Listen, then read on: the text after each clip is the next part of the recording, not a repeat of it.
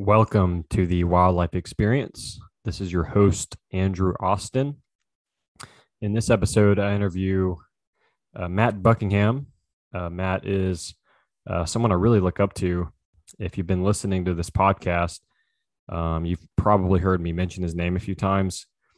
He is a naturalist and biologist that is lives in East Texas, and he just knows pretty much all there is to know about the natural world. Of course, he won't say that, but he's just a very passionate naturalist, and he uses photography to really showcase the natural world. And he's a phenomenal writer, and just the way he writes and the way he captures wildlife and plants and just the natural world in general is really inspiring. He's had a large influence on my career. I've always been interested in natural history since I was a little kid. I was always interested in herps, but when I discovered Matt, he really opened my eyes to the entire ecosystem and especially plants. And so it was really good to ask him questions and really get to know his story. Because I feel like he's really somebody that more people should look up to. Whether you're an outdoorsman or an outdoors person or a naturalist or just someone that likes nature, you can learn a lot from a guy like Matt. And I hope I asked him the right questions. I had so many questions, and I just had a hard time picking which ones and which paths go down. But I think we covered some really good stuff. And I'll just let you guys enjoy it. So with that, I bring you Matt Buckingham. All right. I'm here with Matt Buckingham. Matt, thanks for being here, brother. Yeah, I'm happy to be here, man. I've really been enjoying what you've been doing with this podcast and listening to your previous episodes. So I'm excited to get to chat for a little bit tonight. Yeah, man. For people that listen to it, I've heard your name before. I often Yeah. reference your work because it's so inspiring. I was just a herp nerd my whole life, and then your Flickr showed me there's much more to the natural world than just herps. Yeah, there's so much cool stuff out there and so much biodiversity, even, on a local scale that's out there to be discovered, and just kind of understanding plant communities and understanding other aspects of the ecosystem will help you know more about herps or know more Right. about birds or whatever your taxon of choice might be. Yep. A more kind of looking at the total picture is going to help no matter what you're into. And it's just more interesting to think like that. It really is. And I mean, just the way that things are connected, thinking of plant communities and how soil properties and slope aspect and canopy cover and all these different things, disturbance regime impacts the plants that are there. And then you've got these different insects, butterfly species that are hosts on particular plant species. And then you've got these, these little smaller predators that feed on those insects, and just the way this entire system just works together, man. It's fascinating. Yeah. And when you go out and you take these beautiful photographs and then you explain it in the captions, and it's like you write a story, you paint the picture, and it really puts you there. It's really cool. Well, man, no, thanks. I'm happy to hear it, because that's what I try to do, because there's so many little stories going on, like every second of every day in nature.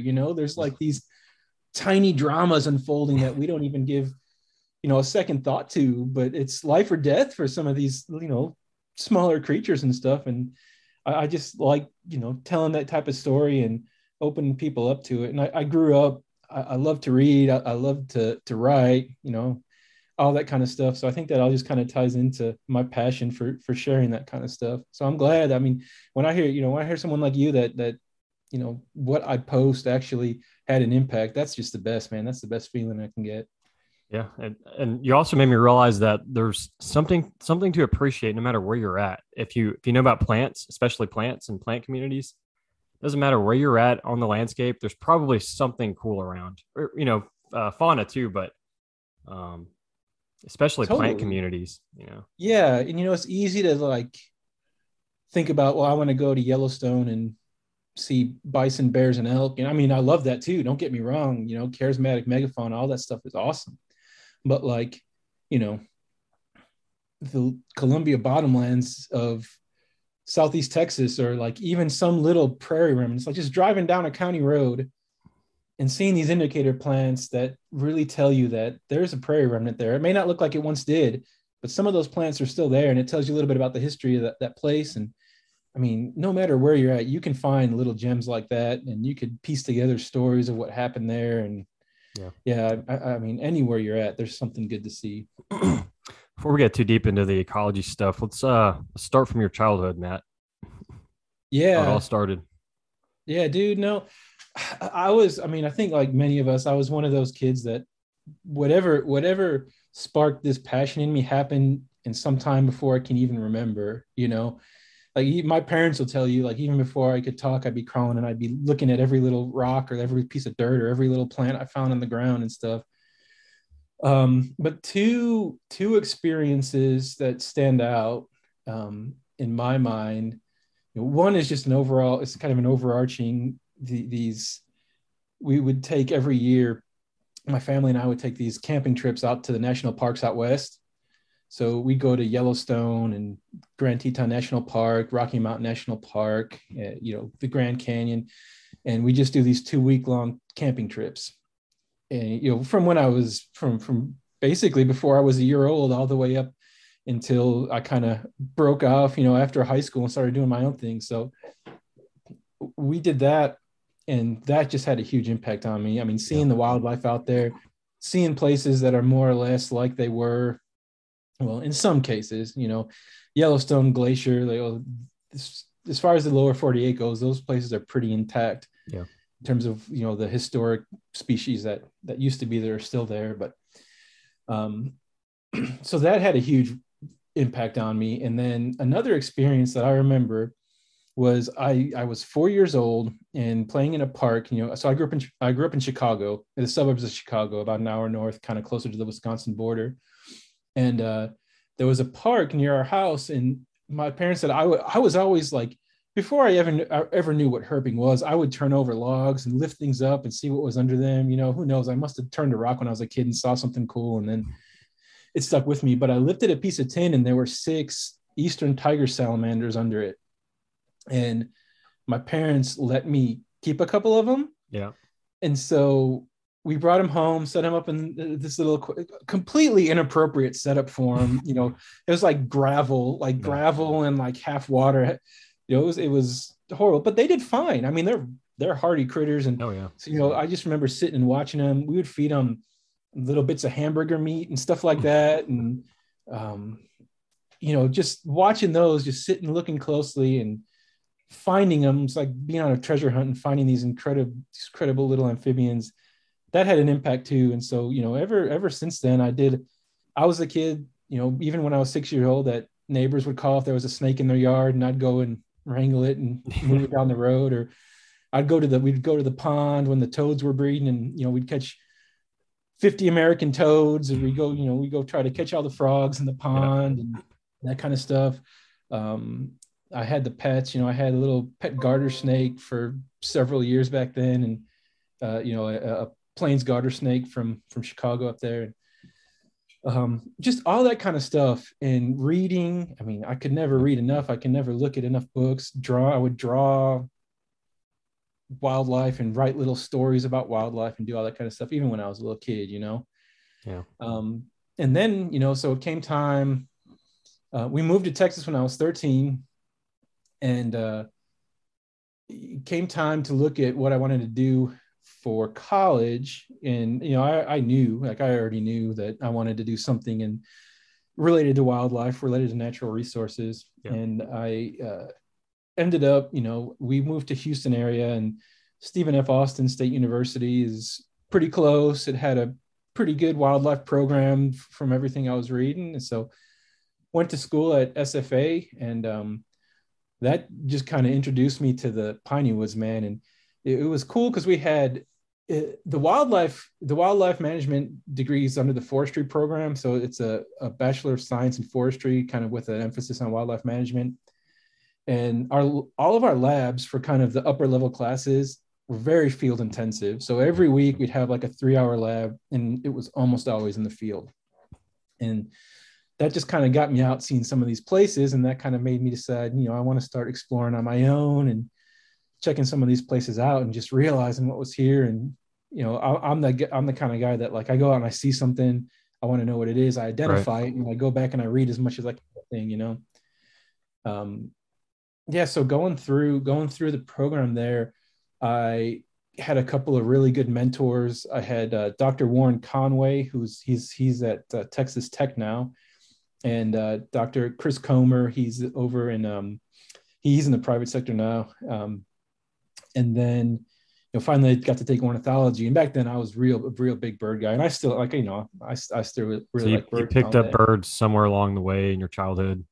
Yeah, we in Chicago, we had in Fox River Grove, which is a suburb of Chicago. It was a small town, kind of a little farming, edge of the farm, edge of the city kind of community in Yeah. that transition area. But we would always hang out feeders, and it's funny because American goldfinches bred there, so we'd get them to visit our feeders like in the spring and summer. Hmm. Compared to like where we're at now, we get them in the winter Yeah. sometimes. So they were hanging like right outside the kitchen window, and I remember like just watching those full breeding plumage finches come and feed, a couple feet away from me, and just how cool that was. And once we moved to Texas, and my parents are all, they're not biologists or anything like that, but they are definitely nature lovers. And I Yeah. mean, I totally credit them for this passion of mine, because they just exposed me to all these really cool places and camping. But she just started getting into birding. I think she looked at a field guide and saw painted bunting and was like, I want to see one of these kind of thing. So we started doing these birding trips to the coast, Texas coast and that kind of stuff when I was just out of high school. And that Yeah. just kind of really like sparked a fascination for birds for me. Yeah. And so much so, my ornithology professor Brent Burt in college, we became very close friends. And when it came time to do grad school, he actually kind of reached out to me, and they had this plan for some of these neotropical studies. And so I ended up getting to go down to Argentina, and lived in Argentina for about a year doing the research for my master's, looking at different aspects of the bird community down there, and actually getting to tie in interests, looking at relationships between different types of bird species richness Yep. and different habitat components. So basically trying to use different habitat components as predictors for different aspects of bird species richness. So, Yep. I looked at things like total species richness, but also endemic species richness. So I was working in this Atlantic rainforest. Yeah. What was the plant community there? There are So communities. it's Atlantic forest. So it's actually one of like the world hotspots for avian endemism. So there's a lot of species that are really specific to this area, and it's in like kind of northeastern Argentina, southeastern Brazil, parts of Paraguay there, and it's mostly subtropical, but it does get a little bit tropical, and it's just this coastal rainforest that's just really, different palms, Araucaria species, a lot of these different tropical tree species down there.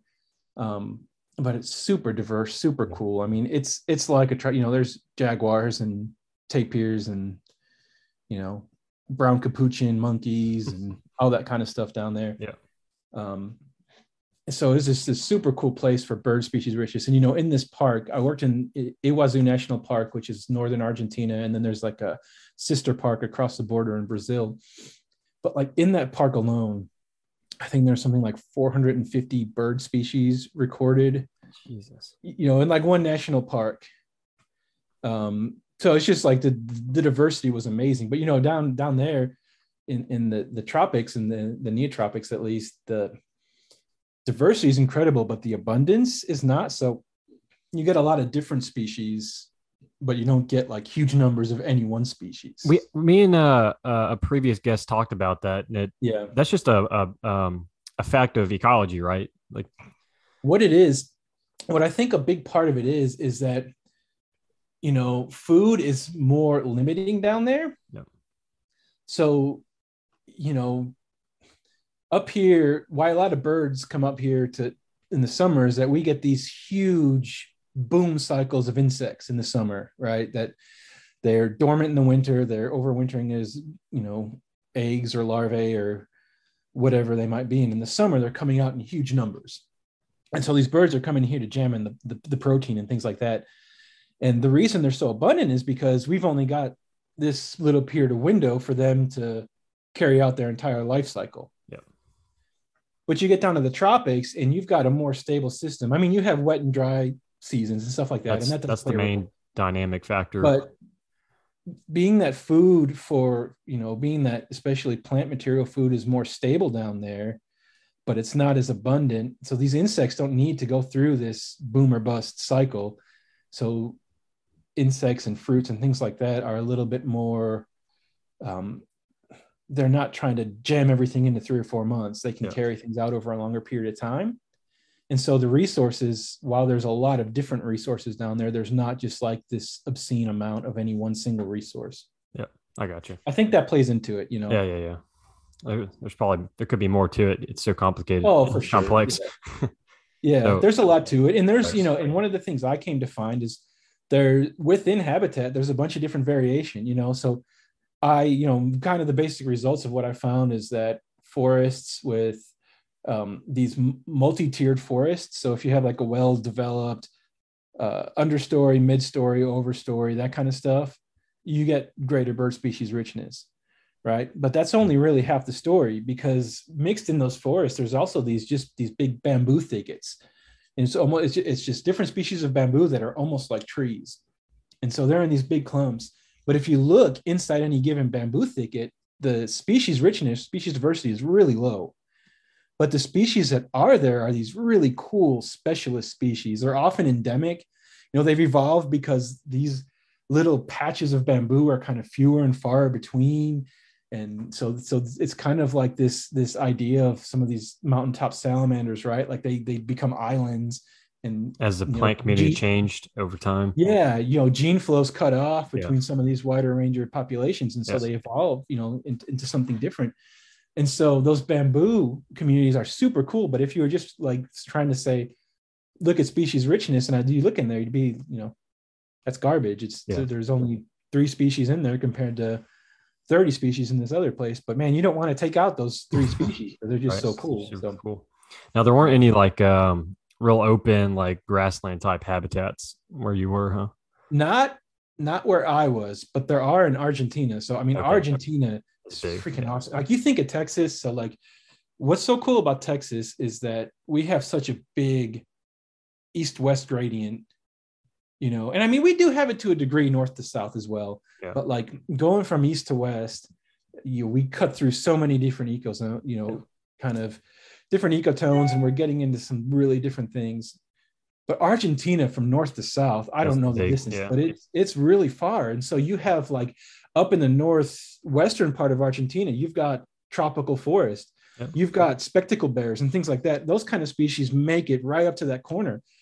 And then you go down to the southern tip of Argentina, and you're basically, you're approaching that Antarctic circle. You're down in like, Patagonia, and you've got penguin diversity, crazy penguin diversity, and things like that. So Argentina is an awesome country, and I was lucky to get to see a lot of it. You got to know those 2 national parks pretty well. Yeah. And so I lived in Iguazu National Park in Argentina. For how long at a time? Or like down for like 6 months or something? And then I was down there for over 8 months. Yeah. Oh wow, man, that's a long time.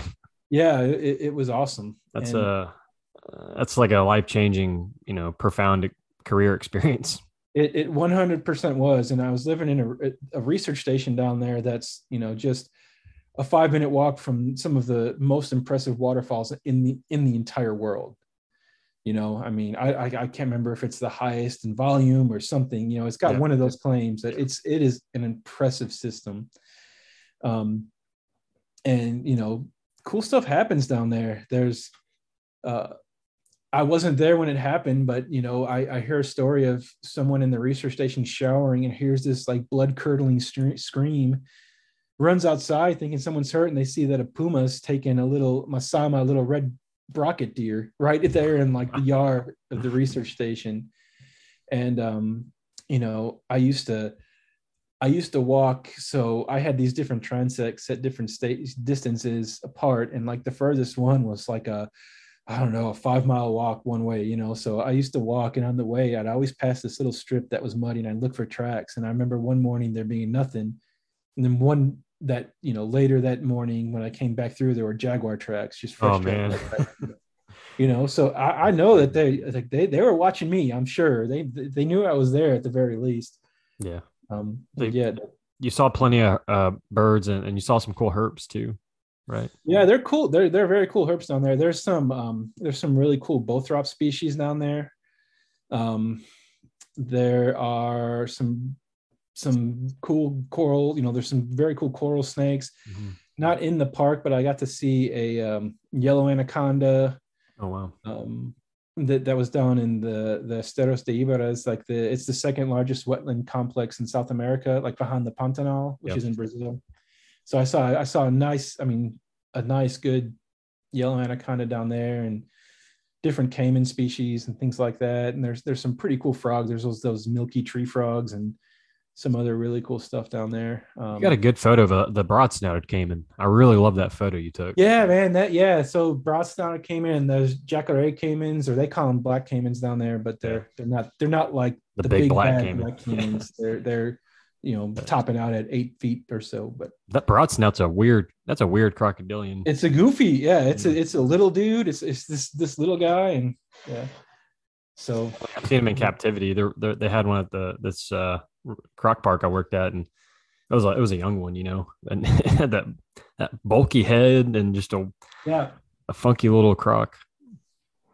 So you were into photography at that point. I don't know when you picked that up, but man, I probably so my parents were into photography, but they weren't like into it like I became. But I remember always going on their trips and wanting to use their old, I mean, they just had old SLR cameras, film Yeah. day cameras. And then whenever digital finally hit, my dad got one of those, I think it was like a Canon PowerShot G3 or something. It was a like point and shoot or something. it was a 4 megapixel point and shoot camera that had like a 1.5 times zoom or something like that, but he would let me take it out when I'd go backpacking. Back in those days, after I graduated high school up until I kind of went away to Argentina, I would take these just regular backpacking trips, solo backpacking trips, different places. And he let me take it. And I just connecting photography with those experiences just kind of became like, they went hand in hand for me, Yeah. and so I started with that. And then, they finally, it was a really cool, my grandma, my dad's mom had passed away. And then that Christmas, I think they wanted to do something special for us. And so they got me my first DSLR camera, which was like a Canon Rebel XT 8 Yeah. megapixel. And that was it, man. That was just Yeah, a game changer for me. And photography and it's like a natural history. It's like it goes together because it's like the modern way of the naturalist. We don't collect actual specimens anymore. We collect photos. That's how I think of it. yeah, I mean, that's a big part of it. Yeah. You collect photos, and that photo is forever it's forever linked to that experience too. Yeah. Like I've probably got like 4 to 5,000 pictures on Flickr, but I could like scroll back there and like each one I could remember. I mean, that's part of what it is. It's more, I love to share content, and of course I love all the attaboys and stuff. Who doesn't? But Yeah. for me, it's really more for me. And Yeah. going back to something that happened 5 years ago and seeing that photo and being like, I remember exactly what happened. And man, Your Flickr is phenomenal. That like when I get bored, I just go through your Flickr because they have natural history books and stuff, and there's a lot of like resources online, but there's not like you've captured so much in the area I'm interested in, East Texas. yeah. Well, and Like there's no what's other cool way to about see through that lens. yeah, Which and what I like about it is you could search it too, right? yeah, So like if you're like curious about something, you're like, I wonder if Matt wrote about this, or I wonder if somebody else has a picture, you could search that Yeah. and it'll pull those up, Yeah, yeah. exactly. It's cool. I like Flickr, man. It's It's awesome. not like the powerhouse that Instagram is or anything like that in terms of actual exposure, but you get large format pictures on there, and you can write, you don't have any kind of limit to the caption you can write Yeah. and all that kind of stuff. Before we get too much into more of the hobby side, let's get back on track with your career before we get into that Yeah. stuff. So I'll just back it up real quick. Before I went to grad school, and for anybody out there that's thinking about a career in wildlife or that's in school trying to study wildlife, I did summer jobs, and they're a little more than an internship. You're not getting paid a whole lot of money, but oftentimes you're getting room and board or something like that. But I did a few of those jobs. I did one doing looking at American alligator ecology, inland alligators. So we worked at Steinhagen, Yeah. Danby, and up at Little Sandy National Wildlife Refuge up in Wood County, up near Hawkins. And I mean, going out and catching alligators, and I mean, I know you could relate to that.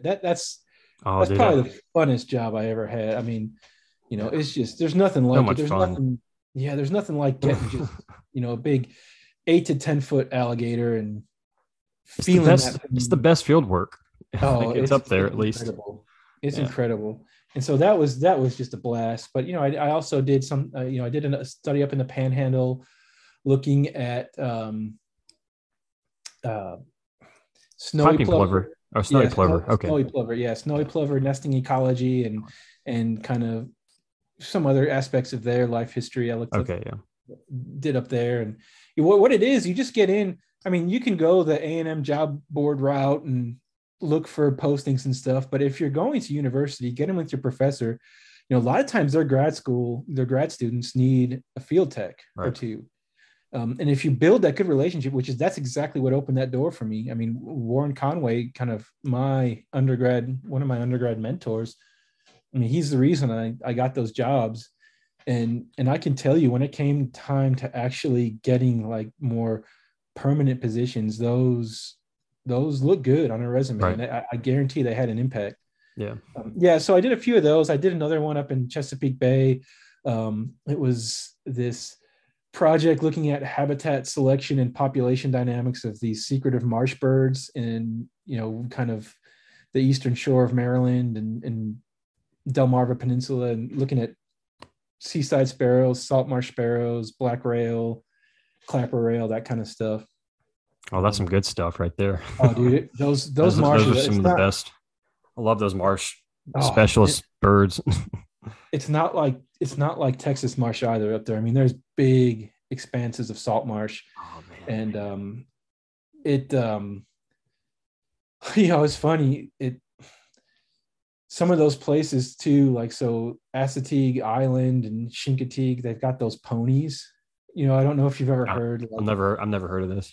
they're like, the ponies are a big deal up there, and like people love the ponies. Like And a horse, a literal yeah, horse. Okay. yeah, they're like these little ponies Oh, that okay. Yeah. I don't know. I mean, I don't know the exact backstory of how they got out there, escaped, but there's just this huge population of feral ponies out there. Weird.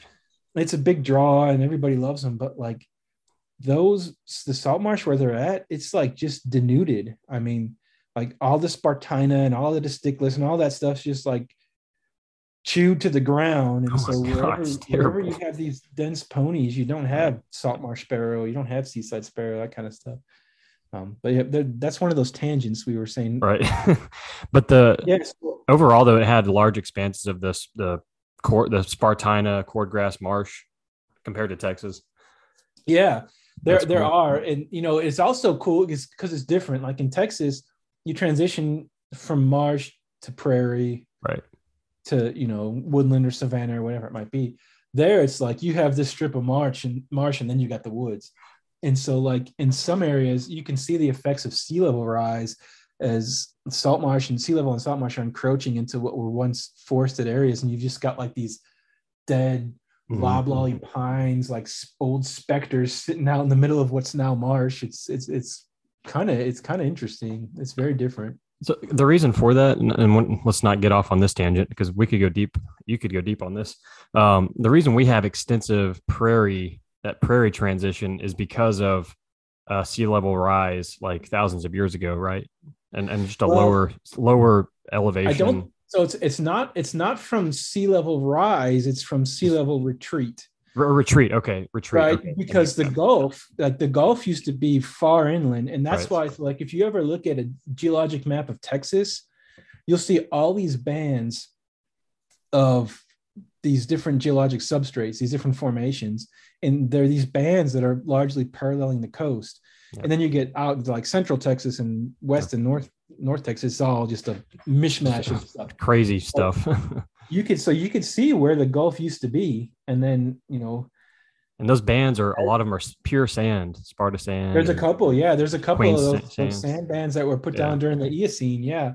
But you could see like as the Gulf retreated to its current state, that's what it did is it just Right. laid down these different Kept bands of retreating. sediment.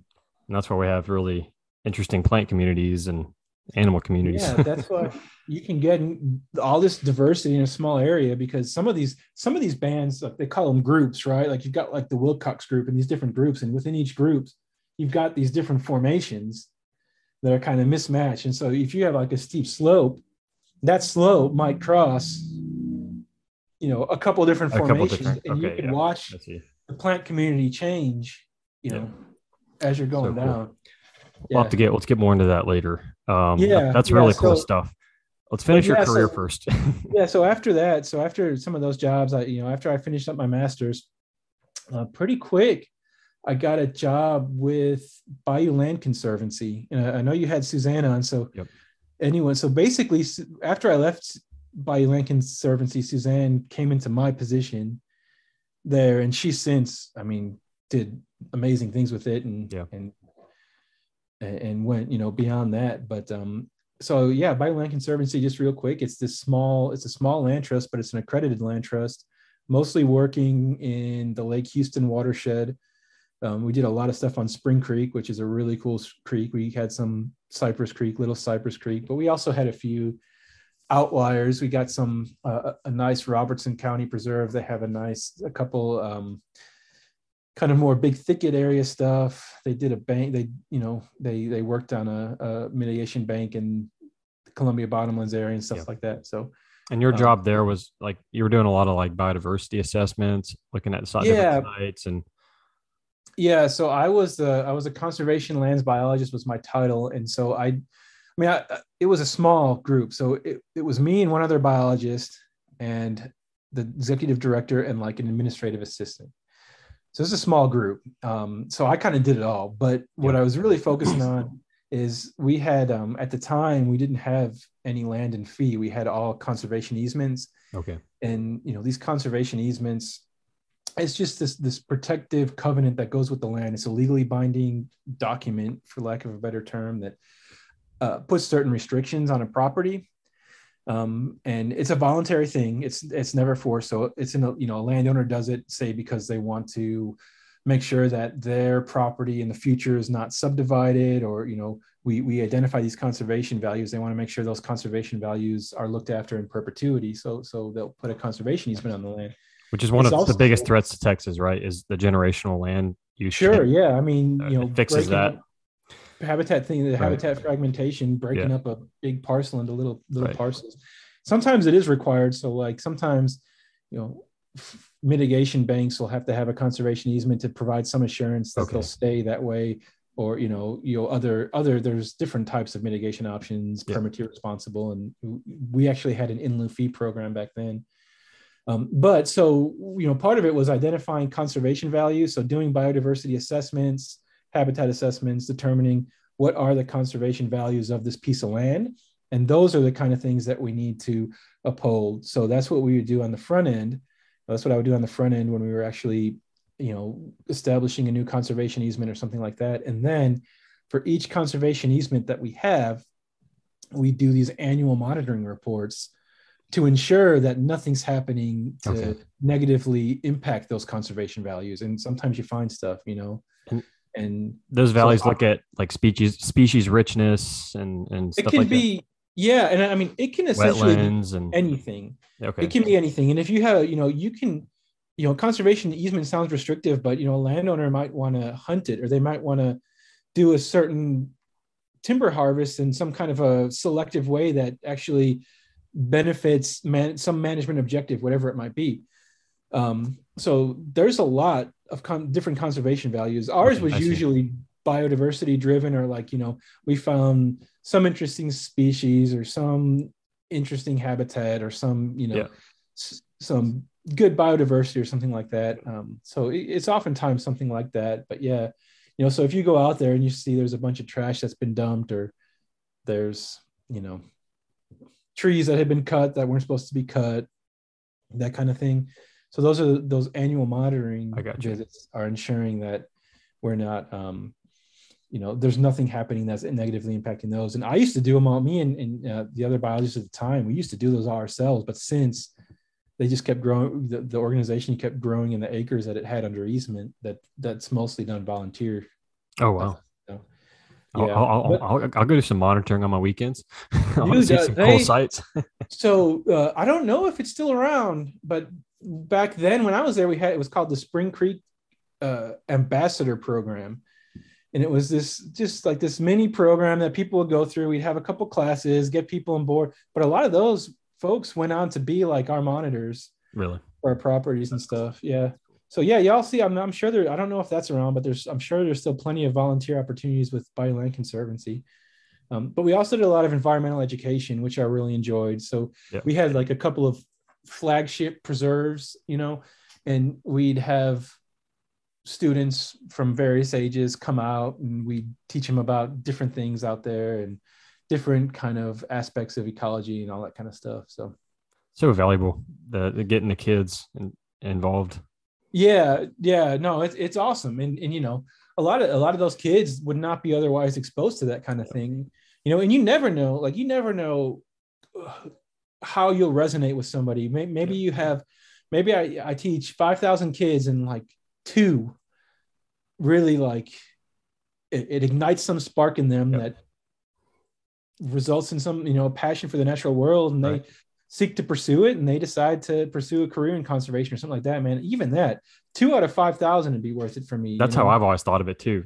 Yeah, Doing a lot of that at the zoos, yeah, seeing thousands of kids a year, and I'm like, surely some small percentage of these kids are going to go ahead and study biology and pursue natural history and conservation. And for one, that's going to be great for them because we live wonderful lives. People like me and you, yeah, like we're just surrounded by just this complex landscape, and it's also kind of inconvenient because what's that Otto Leopold quote, like the seeing the landscape through the lens of an ecologist is like really depressing basically at the yeah, same time. But overall though, it's a high quality of life in this career for a lot of yeah, people. man.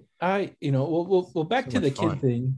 Yeah, a couple of things there. Like back to the kids, it can be easy to like get bummed out when you're just talking, you're seeing all these eyes rolling and like shoulders slumping, and like, these half these kids don't want to be here. But I find that when they're actually out in the field doing stuff, like everybody's engaged, Oh everybody's yeah. enjoying Oh it. yeah. And so it's just there's that. And then I remember one time I just was giving a talk about big thicket biodiversity or something like that, and I got to talking about spotted salamanders and the mutualistic relationship with those, that Ophilia amblystomas, that amblystomensis or whatever it is, that algae that's only found within the egg masses of Okay. Yep. spotted salamanders. Like that's the only place in nature it occurs. And like this girl, she must have been 12 or so. Her eyes lit up, and then like afterwards, she came up with her dad, and he's like, "Go ahead, ask." She just started asking all these questions about it, and Yep. how cool she thought it was. And like I feel like that stuck with her. And I Right. don't know. She maybe didn't end up to be an ecologist or anything, but I bet she kept that appreciation Appreciate it. for nature and imparted it on somebody else, hopefully down the road. Yeah. Yeah. I mean, not everybody is cut out to be in this field, to work in this field, but I feel like everybody should have some basic understanding of their local ecosystems or appreciation because it can improve their experience in life. I Yeah, feel I like mean, everybody could benefit. It's like a human instinct to be connected to the natural world in some way. it is. I mean, it's part of our And it's heritage. cool It's part history of too. our, It's cool yeah, it's history, part just of our human, evolutionary yeah, history. It's part of just our heritage. And, cultural history. yeah, Yeah. we've done so many things to make it easy to ignore that, Right. which is a shame, but it's where we come from, man. Yeah. Yeah, I'm with you on that 100%. I mean, just being able, the value of being able to walk in the woods, and you don't need to identify every single plant and animal you come across, but being able to know a few different trees Right. and know, what are these trees important for, Yeah. which wildlife species are these trees important for, and things like that. Just being able to know a little bit of that is just, it's powerful, Yeah. Yeah. It's No, also yeah. like like when I'm walking through an intact prairie on the Texas coast with mima mounds and diverse herbaceous ground cover, and I'm like, this is what the early European settlers were Yep. like, on wagons, trucking Yep. through 300 years ago. Yep. Or some like well It's managed longleaf longleaf pine pine, same land. And thing. yeah, and those prairies too. It's funny because so many people probably look at those and are like, What is that? eh, Just a I field. wouldn't bother. Like, I wouldn't think to walk around in there. But like when you actually do and just see all the diversity and stuff out there, and yeah, I mean, a virgin prairie is it's like such a magical thing No, to be out there. I, But I mean, you're probably the same way. I can't pick one favorite oh, it's impossible. ecosystem or plant community, but It I it like changes. prairies a lot. I do too. But it But changes. It changes season to depends season, on the season. year It to depends on year. the year. It just always Yeah. changes. You But often say, like this taxon or that taxon is my favorite. I think it depends just on what time of year it is for you. oh, dude, Same thing yeah, with it's hard. I mean, there's a few standouts, but overall, yeah, it would be impossible to pick. right. Yeah, you Yeah, but spend a I do lot of want, time studying plants now. It seems like that yeah, occupies much. Like, would you consider yourself a plant ecologist at this point? you know, It I would certainly rather. seems like it. So first and foremost, I consider myself a naturalist, and Right. I do. I mean, I consider myself a scientist as well. I mean, I'm a Yeah. biologist. It's what I do. It's how I make money, or how I make most of my money, at least. But being a naturalist is just such an important thing because it's easy to get bogged down in the science and like, well, we need this level of statistical significance and we need to put it through this rigorous statistical analysis and we need these data to be collected in this way. But observation is like the foundation for science, Yeah. and so I would never say that science is more valuable than just simple observation. Yeah. So When it I comes to feel, natural history in particular, yeah, totally. And so just like with being a physics and naturalist, chemistry, it's very quantitative, but natural history can be very qualitative. yeah, I mean, just going out and just watching, Yeah. when do these plants come out each year? Yeah. This year they're coming out 2-3 weeks later than last year. What could be the reason for Right. that? This year there's like 1 out of every 4 trout lilies is blooming when it's usually like 1 out of every 20. What's Yeah. going on? Whatever those little things are, just like reading those patterns and then watching birds or watching, I don't know, man. One of the most profound experiences I've ever had was, um, spotted salamanders. I say that they change, but spotted salamanders is like no doubt one of my top 2 favorite animals. Yeah. And for so long, I'd always go and see them, but I'd always like look under logs at the right time of year and find one up under there. And finally, one year I found this good breeding pond that was um, really easy to access, and so we thought the conditions were perfect. And I went out there with a few friends, and it's storming and lightning as we're driving out there. And we get out there, and there's just like this deafening chorus of Cajun chorus frogs and leopard frogs and pickerel frogs and spring peepers, and you're hearing all this stuff going on, and then all of a sudden, like, the sky clears and like all these millions of stars come out, and then we go over to the pond and we just put this flashlight in the bottom, and there's like hundreds of spotted salamanders in the pond swimming around, and like we're seeing males like guarding spermatophores and doing their little aquatic acrobatics and trying to guide the females. We have females ovipositing on, we're seeing all this stuff. and we're just seeing it. There's not science in that. We're just seeing Yeah. what's happening, Yeah. you know. And that's And such a special oh, moment. it's so What some would profound. And call spiritual for, it is. yeah. It really is. It really is Yes. spiritual. I mean, whether you're religious or secular, like it's akin to a spiritual experience. Yeah. It it, Right. it really is. It was for me at least. And and not to get into philosophy, but like it's easy to get bogged down in like, what's the meaning of life, or these questions, I don't understand them, whatever. But like when I see that kind of stuff, like I don't care what the answer to some of these questions Right. are. I'm not worried about. It's like, I'm this is the I'm meaning of about life. experiences. Yeah, Experiences this is is the what meaning of life. Like makes me this happy. high, Yeah. this high that I'm feeling right Right. now, seeing this stuff going on. This window into this very secretive world where these salamanders Yeah, only emerge like yeah, once a year. And yeah. And I've tried to recreate that every year since. And I'll get, some years I'll see a few in there. Some years you'll see, little pieces of it. But I've never seen it to that scale ever since. It's such, yeah. the conditions have to be just right to trigger that singular explosive event, and just timed it right that year. And Yeah.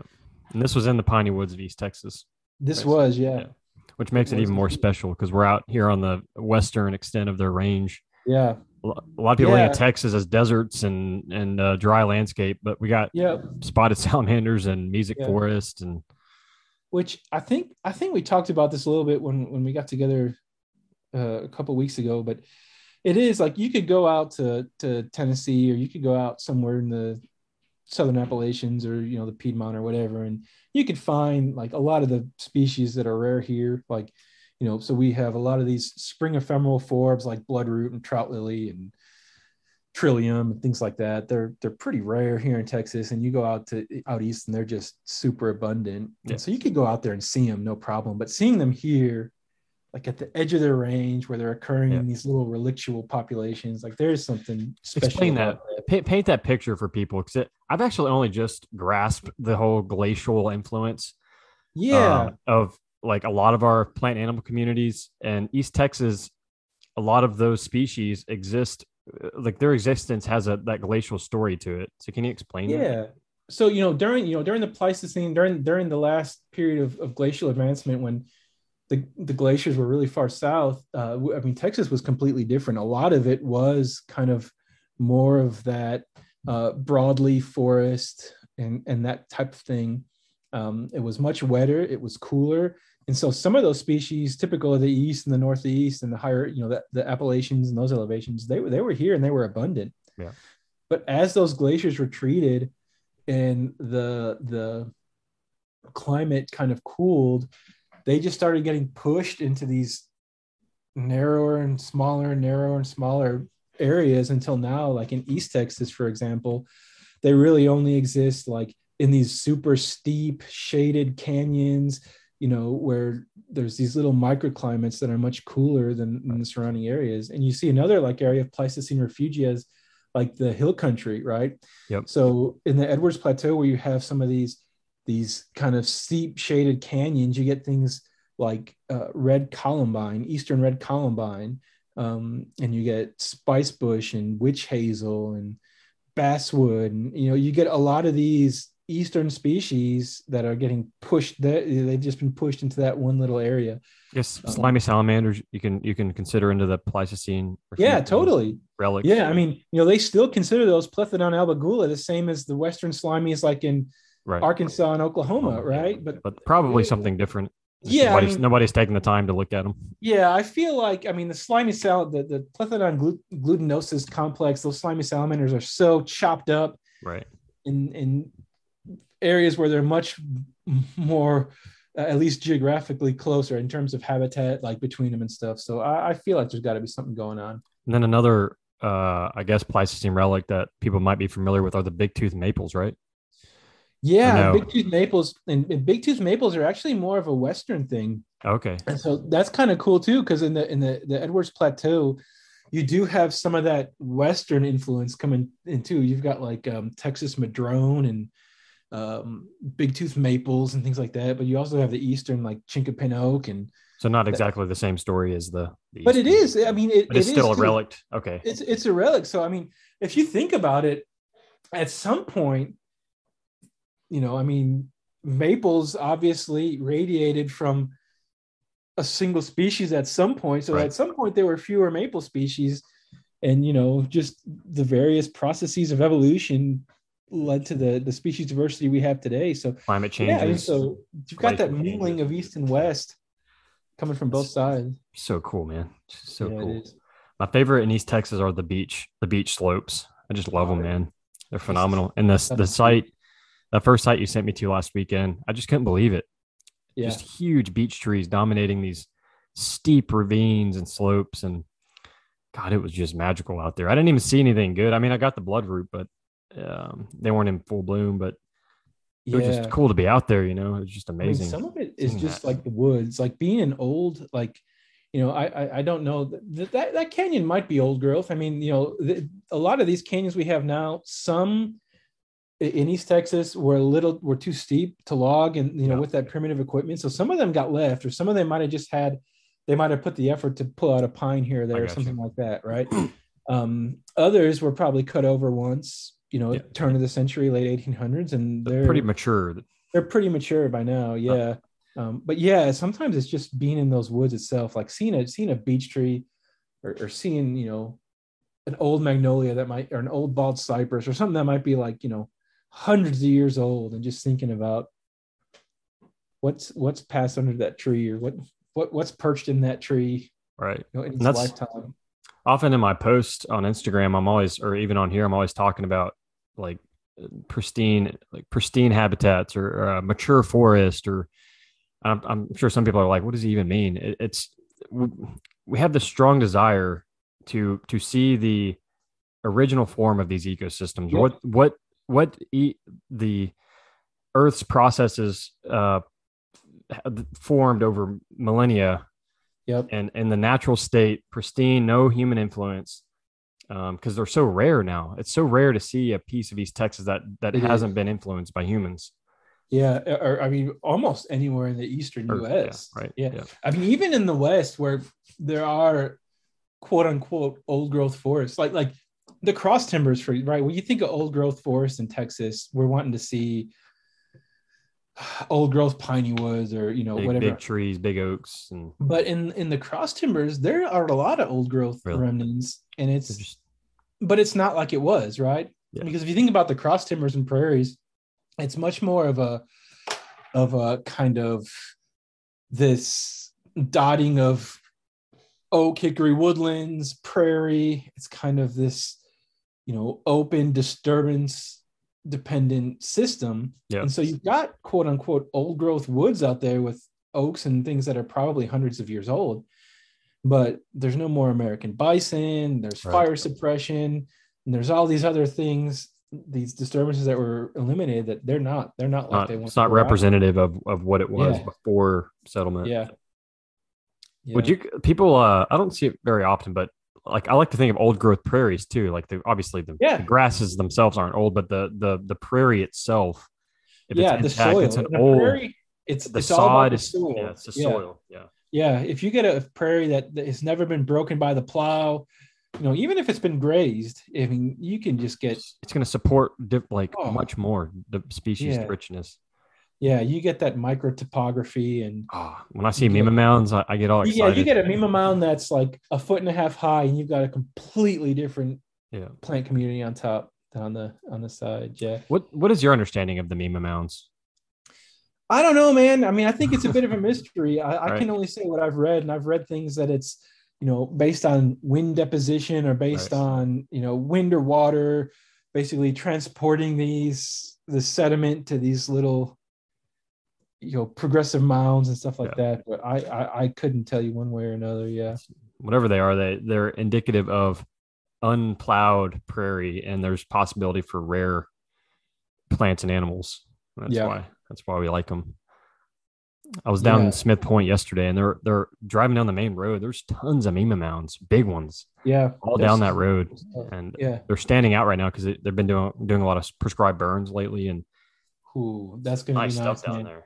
It's really nice Yeah, stuff. you'll probably, so if they're burning there, I need to go because you'll probably get like Baptisia alba, Baptisia sphaerocarpa, these really showy false indigos and other stuff like that that's going to start I might popping have down seen there. a false indigo, yellow flowers.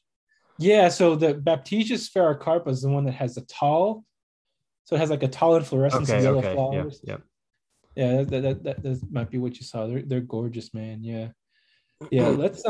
Can we take a very quick bathroom break? yeah, man. Go ahead. And No I problem at wanna all. I wanna touch a little bit on disturbance after this. All right, man. Sounds good to me. All right. All right, we're back. We've been going for about an hour, I guess, huh? We can Doesn't probably feel go like for it. we can go for another hour. Yeah. I'm good for another hour. I got a lot of stuff noted here. I haven't been really looking at it because it's we've been kind of naturally flowing through it already. But Yeah. so Yeah. yeah, you can you want to talk about disturbance, so we can Yeah. start there. So, we like to talk about what was lost and like, species that are rare now that used to be common. But one kind of thing that I've been thinking about lately, and I don't know of any studies that have really tried to document this. And frankly, I don't even know. I guess it'd be hard to use breeding bird survey data or anything like that because I'm looking at a longer time frame than that's been around. But if you think about some of these these breeding neotropical migrant songbirds that we have in East Texas, so I'm thinking like painted bunting, indigo bunting, prairie warbler, blue grosbeak, yellow-breasted chat.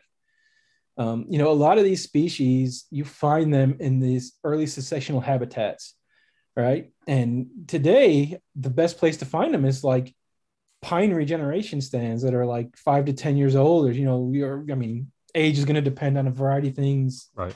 like site indices and things like that. But you've got these birds that are dependent on these early successional habitats, and I would think historically, what that probably would be was like after a tornado comes through and just like knocks out a big swath, and then that kind of regenerates naturally, or you have a real hot fire that goes through one year, or in an old growth forest, even if you have like a 150-foot tree falls down and takes other trees with it and creates a little pocket of Sunlight to a reach through couple cooler. acres or something like that.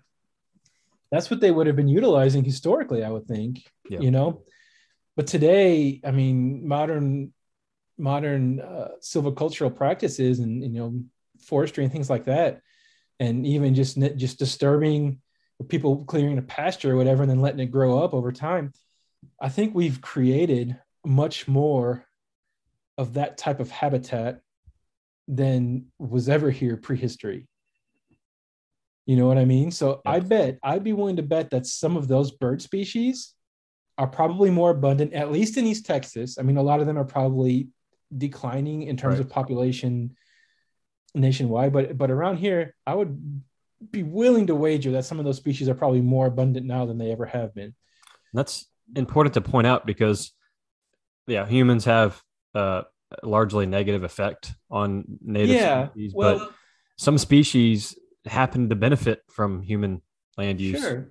And it's a piece of the overall. puzzle. So like as a land manager, it's a piece of the puzzle, right? So maybe you shouldn't only manage for pristine old growth, but you should also manage for some early successional habitats kind of thing. You know what I mean? The only thing that I don't like about that, you see it out in certain WMAs around East Texas where they're doing a lot of like they'll clear forest, turn into savanna. There's one and the place in Anderson County. I won't go Yeah. specific, but like that's a bad example, but we like old growth because you have the chance of seeing really rare plants. That's what I'm trying to say. that's the Yes. that's the difference Yeah. for a lot Well, of so I that. think so I think there's kind of a different prong, right? Obviously, the old growth stuff that we have, we need to preserve it. Right. Because there's so I mean, little of it that's left. that's my opinion, right? Yeah. But when you're actually talking about like habitat restoration and management and things like that, if you got some land on the piney woods, maybe it's not. And I think a lot of like quote unquote preservationists or folks like that, their thought would be like, well, let's let this become a climax forest again, or let's Right. but maybe you should be looking at it with a little bit different lens. And there's Right. cool like you know sustainable forestry initiative and these other programs, that are geared towards land managers who really want to look at things beyond just pine or beyond just white-tailed deer or whatever it might be. There are some programs out there that allow for that. And I think it's kind of cool Yeah. to think that you can still manage the land for a resource, but have probably a net positive in what you're doing. And it kind of gets back, you talked about Leopold, and once you put on those glasses of a ecologist or a conservationist, how depressing things can be. And like, no doubt, like there have been so many times when I just like sat like, I wish I had a time machine so I could go back and see what this looked like 250 years ago, and we have just Or if those destroyed the people had land. cameras, I wish those people had cameras so we can get Yeah. real photos. I mean, we've ruined it. We've destroyed it. We've lost so many things that we can never get back, right? Yeah. Jaguars aren't coming back to East Texas. No. Um, Black bears, maybe just slightly more likely that they'll come back at some point, but I'm not particularly hopeful for it. Red wolves are gone. Ivory-billed woodpeckers, Carolina parakeets. We lost so much, and so it's easy to despair. But like, there's still a lot of cool stuff out there. Yeah. And so, I mean, that's kind of like what you're saying with Flickr and me writing about these different things. And it's like, I do want people, I don't want that to be like the final message. I want that to be a part of the story. You know what I mean? Like, Yeah. yes, we did these very bad things and we need to learn from them. But like, let's also look at successes. Like, let's look at like, the Lacey Act and hunting regulations in the early 1900s. Like, I mean, it could be a lot worse. Like, white-tailed deer were almost wiped out. It's hard to think about living in a place where like a white-tailed deer would be some kind of a novelty to see, right? But turn of the century, that's what it was. Elk were almost eliminated. Some of these other species today that are quite abundant, they're making a comeback. American alligators, bald eagles. I mean, there's a lot on that list. Pronghorn, they think were potentially white. Their population went from maybe 30 million to 10,000 by some estimates, right? I mean, that's a fraction of a fraction of a fraction of a percent. But now populations are back up some, upwards of 1 million or more. Yeah. So like, there's a lot to be hopeful for. There's a lot to lament, and there's a lot to wish we had done differently, but I think there's a lot to be hopeful for. How would you, I mean, I guess you kind of described the chapter we're in the story of conservation here in North America. But like, how will historians and biologists in like 100 years, how will they be characterizing like this era that we're in? Like the post, like we came out with all these environmental regulations. We're past the extinctions of the bird, like parakeets and the passenger pigeon and a lot of those species. But now we're in this period where some species are coming back, but we're still losing very specialized species. Where are we at in the story? Well, I think we're at a kind of a critical juncture, because whenever, and I wasn't around, when the Endangered Species Act was signed into law and some of these other things, right? But when that happened, I think a lot of those efforts were bipartisan support from everybody, right? Mm-hmm. Where we're at today is a lot of natural resource management has become very political. Yeah.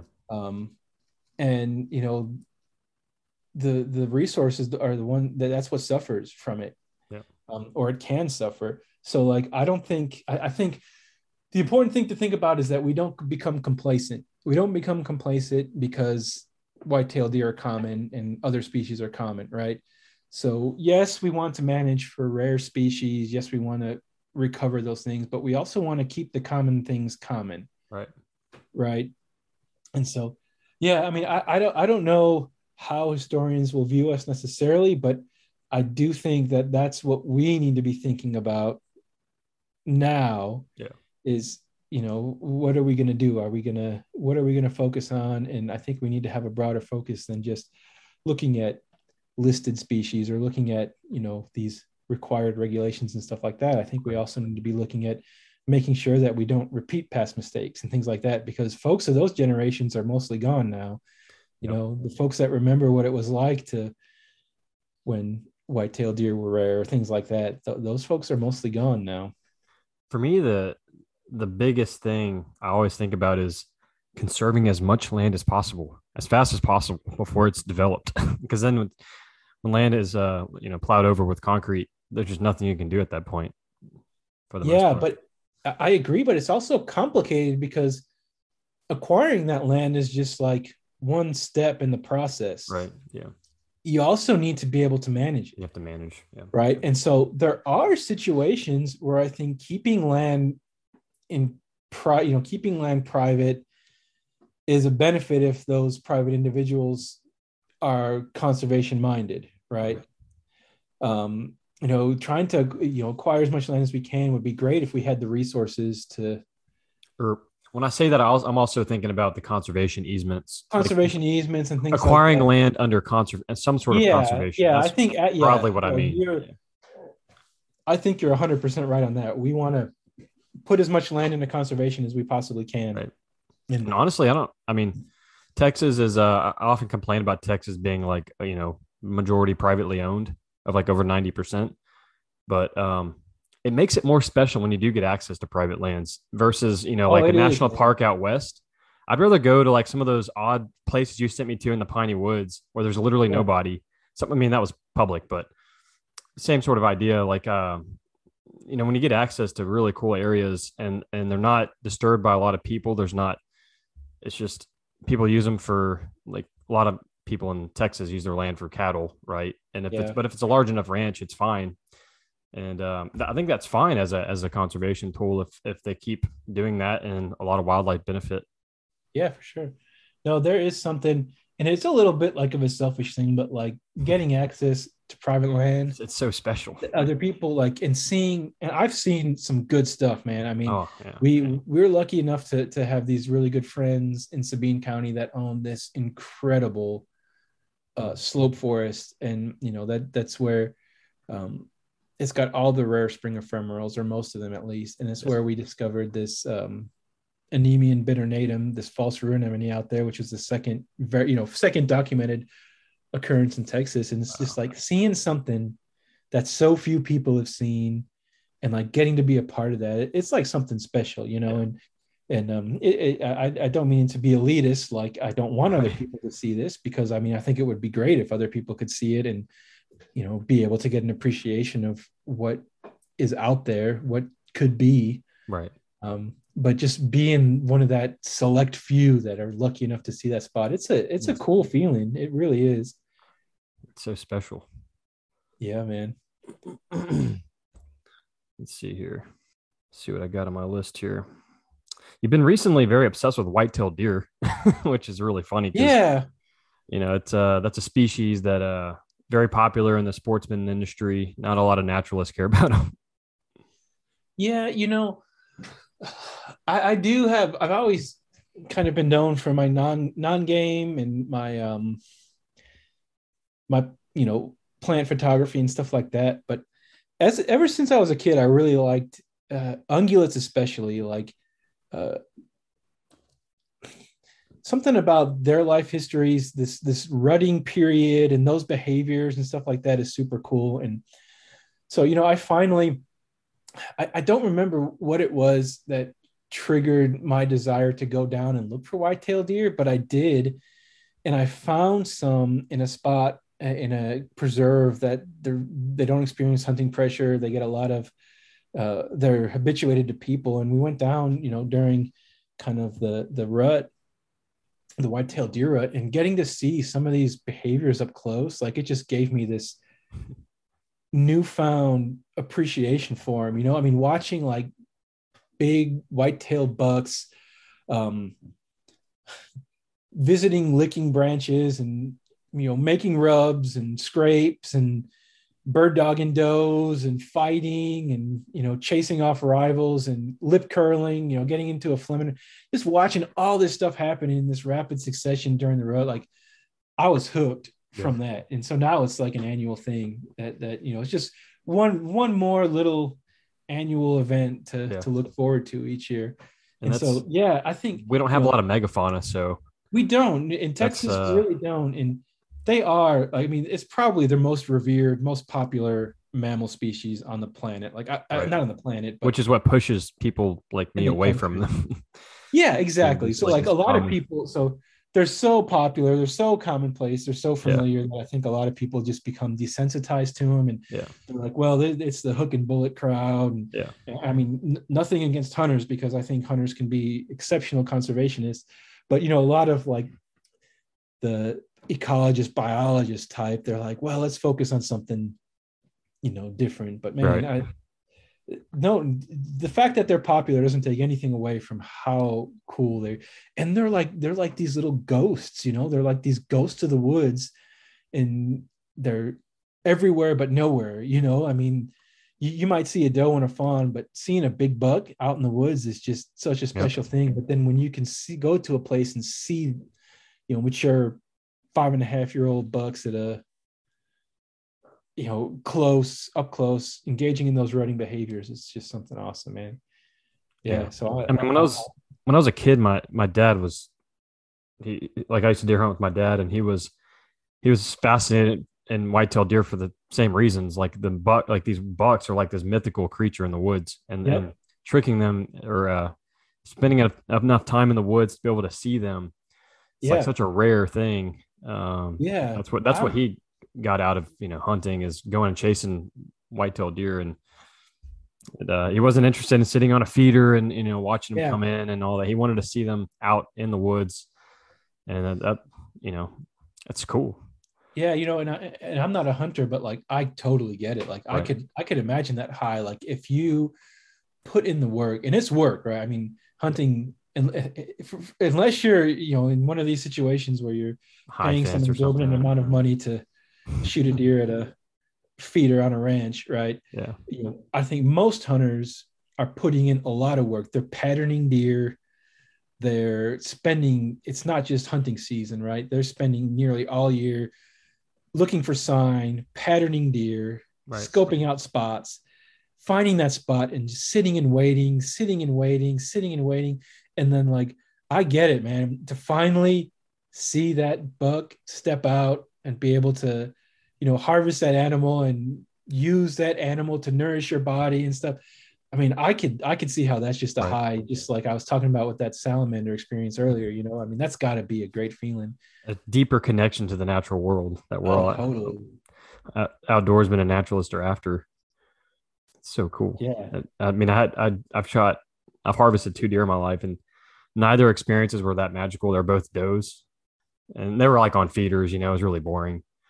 But Yeah. but getting to eat deer, fresh venison is Oh, there's something to say for, yeah, for like different you're than the one buying that meat from the brought that store. meat in. Yeah, Right. yeah, totally, I get it. But yeah, like even just like the timing of the rut and just like how, so we're getting back into how everything works together. Yeah.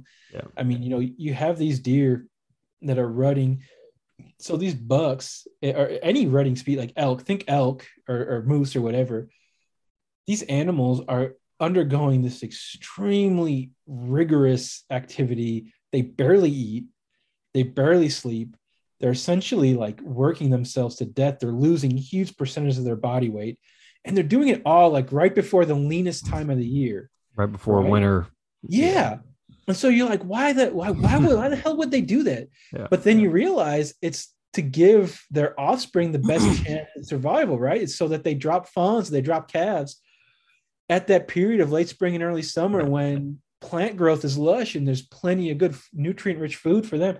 So it's like these animals are literally, and how many, but I mean, any big ungulate that goes through a rut, a lot of those animals are dying. Right. I mean, they're either succumbing straight away or they're succumbing to predation, right? I mean, we think like, well, the predators go for the weak and what, but even like the biggest bull elk out there is pretty damn weak after the rut, Right.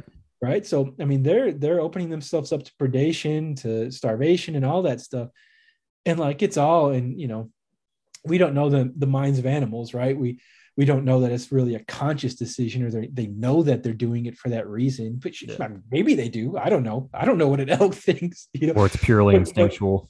or it's pure instinct. But the fact is, they're doing it, Mhm.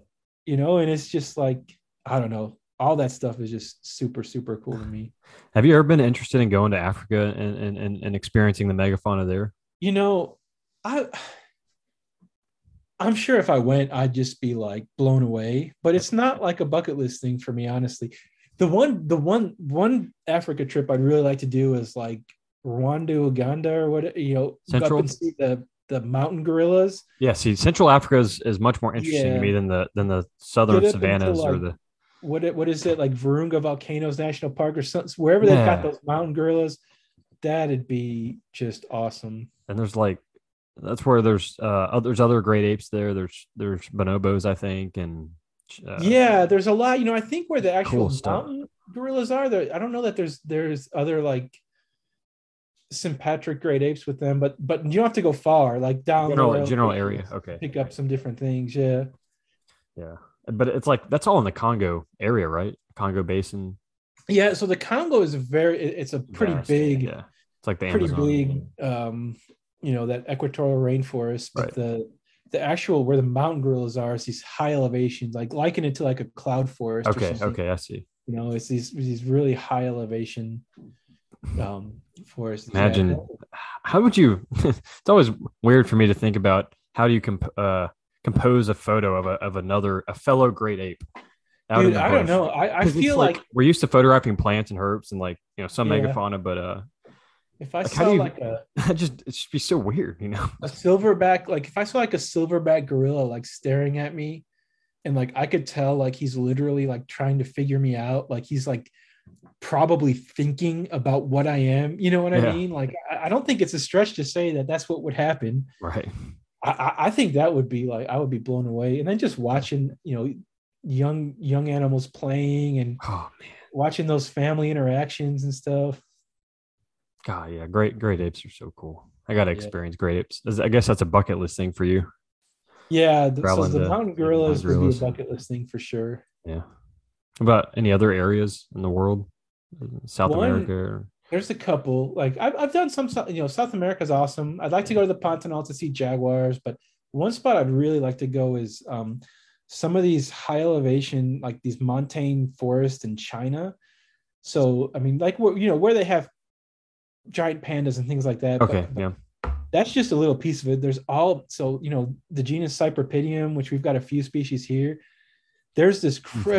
incredible Cypripedium diversity in China. Weird.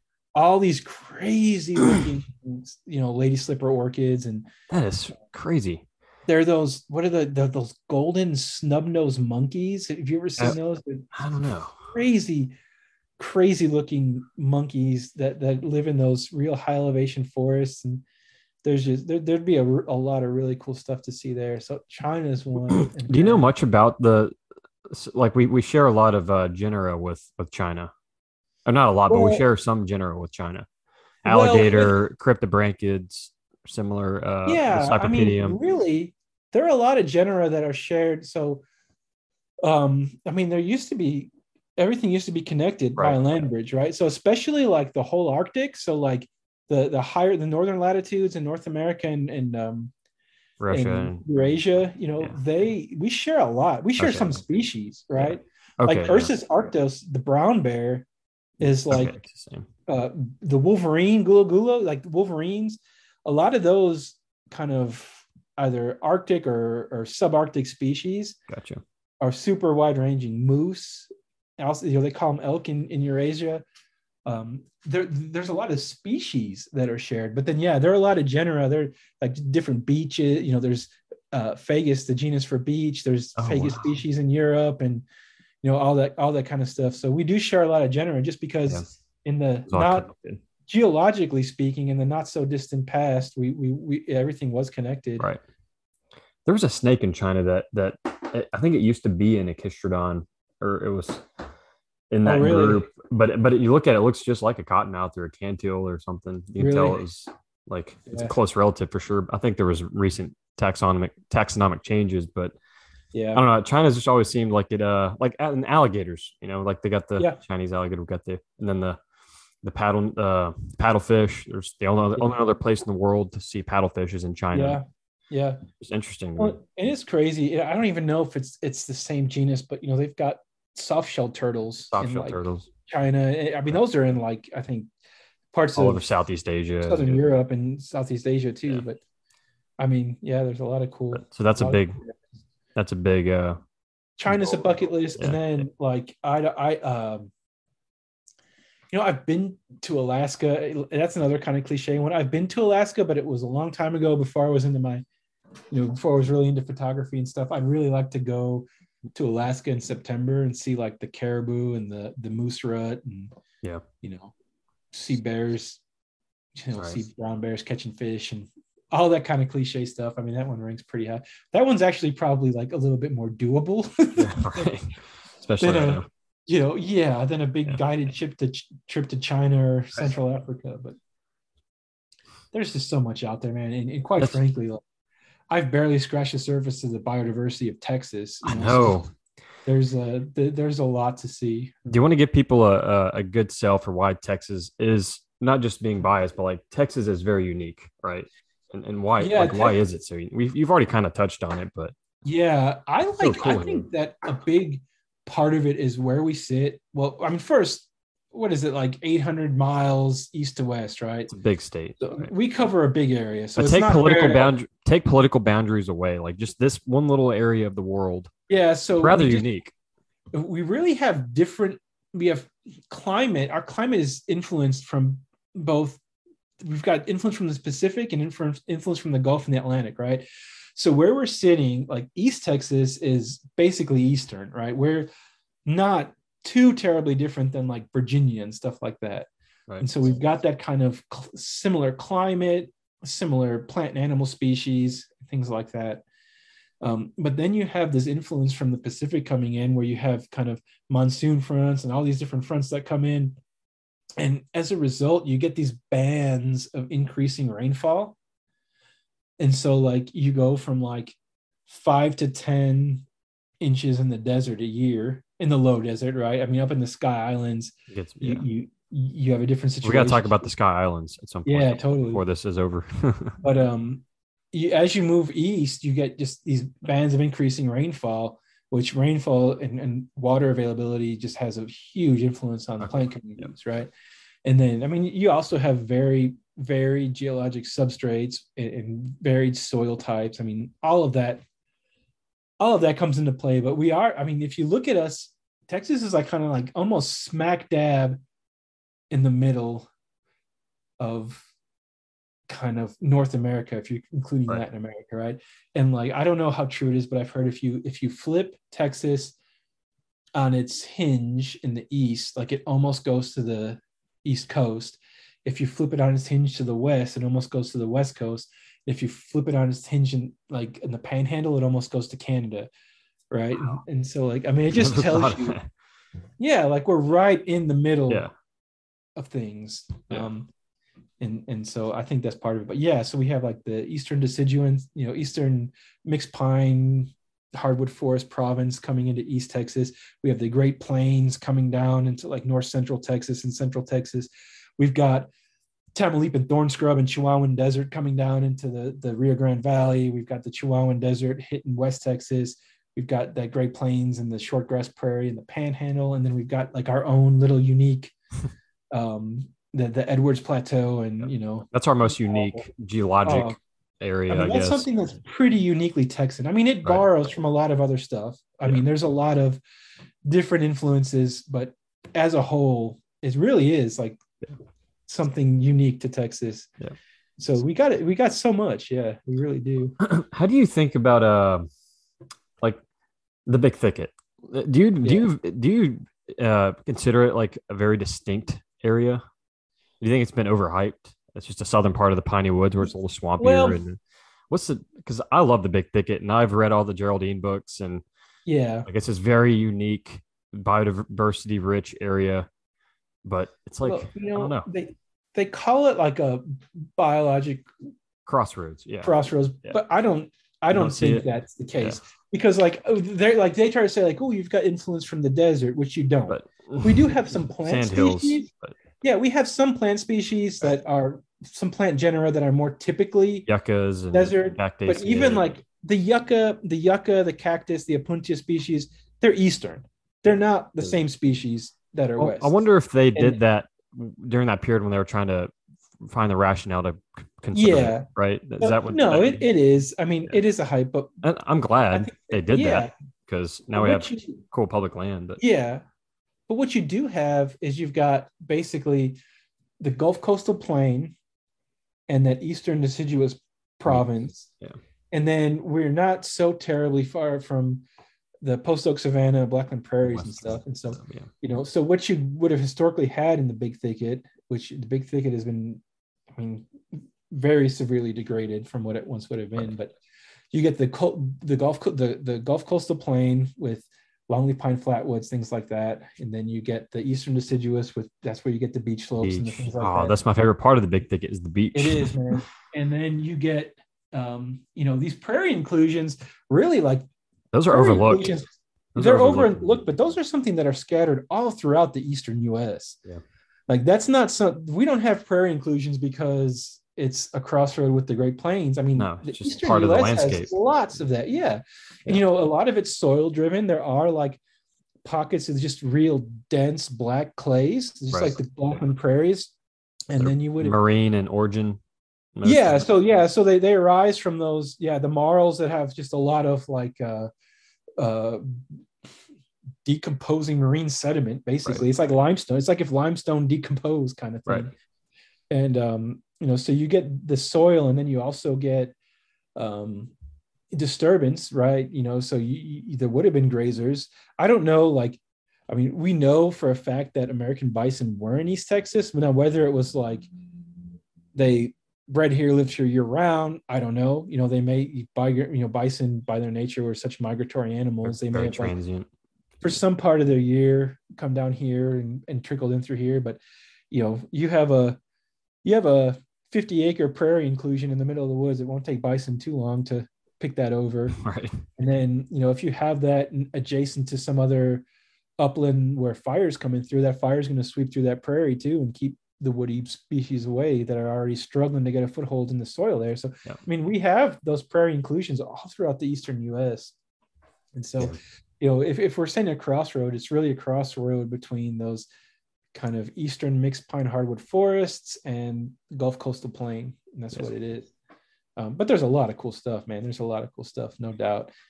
What's the primary like the big thicket that came from the bear hunters thicket, right? Which was the big palmetto dense Yeah, like flatwoods. they come bagels. Like the term bagel is thrown around to mean a Yeah. lot of different things. And To me, it's a very specific thing. to me, it is. I mean, because Sweet bagel, bay, sweet bay magnolia, and growing on the seep. tallberry holly. Yeah. It's So growing to on a me, seep, right? All pretty much yeah, always. Yeah. yeah. To me, it's like it's not an area with a bunch of standing water. To me, a No. bagel is an area kind of at the base of a slope or the base of a sandy, hill where you got a bunch of seepy water coming out. And so you've got sphagnum and mushy ground, and you've got tons of ferns and And big rare sweet plants, bays. Yeah, tons of cool stuff. But a orchids and lot of stuff. people like they see like a Tupelo swamp or they see like No, a that's not bagel. something like that. They call it a bagel. Yeah. But yeah. So I think those quote unquote bagels are what really lends Big Thicket its name. I got you. But yeah, that's a misnomer, There's right? just a Because lot of confusing. A lot of the old literature on the big thicket is yeah. just, Well, and no one can decide like what varying. is the thicket. Yeah, the hunter's thicket is like the real restrictive one, Or which is like the really bears. focused in Hardin County. The Hardin And County then thick palmetto woods. yeah, but then you have these increasingly broader interpretations of what the big thicket really From the is. Trinity to the I mean, Sabine. yeah, I mean, quite frankly, like you can still pick up similar elements in like Grimes County and Sabine County and Right. Montgomery County. It's so I don't know. I don't know how to define To it. me, I grew up just south of Hardin County and the county adjacent to it. And to me, Hardin County and Tyler County are like the heart of it, where there's Yeah, a bunch of wetlands, but there's still some yeah, sandy longleaf uplands and yeah, beach slopes and there's something about it that just feels like the big thicket. I right. agree. It's funny because I think part of what defines the thicket, so like there's this like ancient ridgeline called the Kisatchie Wold, and that runs like all the way from Louisiana, like all the way down to South Texas, and it's Yeah. just this high ridge. And so like if you think um it runs like northern Jasper, Newton counties and stuff like that. And so like, parts of northern Tyler County, and at the Wold and north of the Wold, the landscape's really hilly. Mm-hmm. But south of the Wold, it just kind of gradually slopes down to the Gulf. And so that's why, like in Hardin County, you don't get a lot of the hill. Like you go up to see the That's longleaf pine in Angelina or Jasper County, it's real hilly. much different. Yeah. But down in Hardin, Tyler counties, it's real That's flat. that's the dividing line is that Kisatchie Wold. Yeah, it really is. And if you look at a map of Texas, like if you follow the Neches and the Trinity rivers, you'll see at about the same latitude they do this little dog leg, where like they're running south and then they cut east and then they go south I again. gotcha. That's where the Wold is. I mean, that's how much of an impact it has. It has. But you do get in the big thicket. Then what you get is you don't get the formation deposited sand. You get sand that was pumped by like Village Creek or some ancient stream that just changed its course and Yep. dumped a whole bunch of sand up and made this little hill. And And those that's longleaf savannas around there, they're much different than the ones like north in like Jasper County and they Sabine, are. right? They're very different. Yeah, They're very different. And much better. there's some pretty good representation of high quality examples in like the Angelina Samine National Forest. Mhm. The big thicket, there's not a lot. I mean, Right. there really are not, like of that wetland pine savanna. In fact, the best examples are probably on like private or nature conservancy land or Right. something like that. Big thicket is burning more now. I've noticed Yeah, I they're mean, and Big Sandy and stuff. They're starting to burn and manage. I think historically they have. I mean, like it's a government agency and it needs funding, and Right. a lot of times, there are a lot of things that need funding that are run by our government. So sometimes things like that don't get the funding to do that sort of stuff. Yeah. So I mean, you could hardly fault the big thicket, but yeah, they do have their own unique set of management issues. But yeah, I think you're right. Yeah. They've burned some of those sites a little bit more Turkey frequently. Creek is terrible though. If you hike back in some of those longleaf areas, it's really Yeah, ugly. there is one pretty good one. This sand hill, this high sand hill off Turkey Creek. That's kind of neat. But Yeah. yeah, other than that, there's some pretty good seeps and bagels. There's some stuff out there, but Yeah. it's like a piecemeal. It's Okay. not like a big chunk. It's like a little bit here, a little bit there. I guess you've read about Geraldine plenty. Yeah, yeah. Would have been so Some cool of to my meet her. Did you Oh, I ever? know. Some of my friends were lucky enough to work with her, and Yeah. a lot of people I know knew her, but I never had the chance. Yeah. Never got to meet her. 'Cause I mean, she No. didn't pass that long ago. I don't think, right? No, it was a few years ago. Yeah, it was a few years back.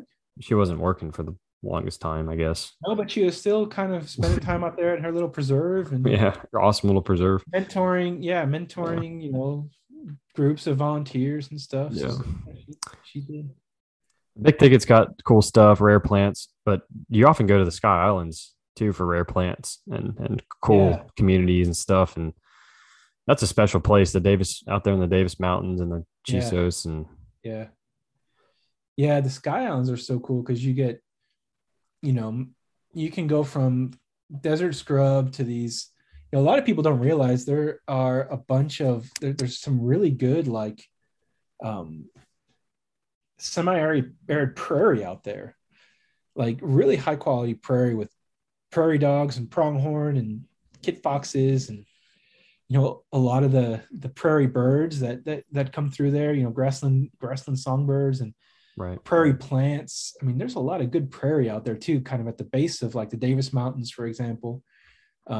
And then you start going up, and you can go through you go through the pinyon juniper forest, and you finally get up into the ponderosa pine. I mean, the Davis Mountains don't have Douglas fir for whatever reason, but the Chisos and the Guadalupe Mountains do. And you get into this montane forest, and you get like Rocky Mountain species, a lot of the flora, but even some of like Steller's jays. You get Steller's jays up in the Davis Mountains, and some of these these typically Rocky Mountain or Western U.S. birds and stuff like that. Amazing out there. The That stuff. orchids out there are phenomenal.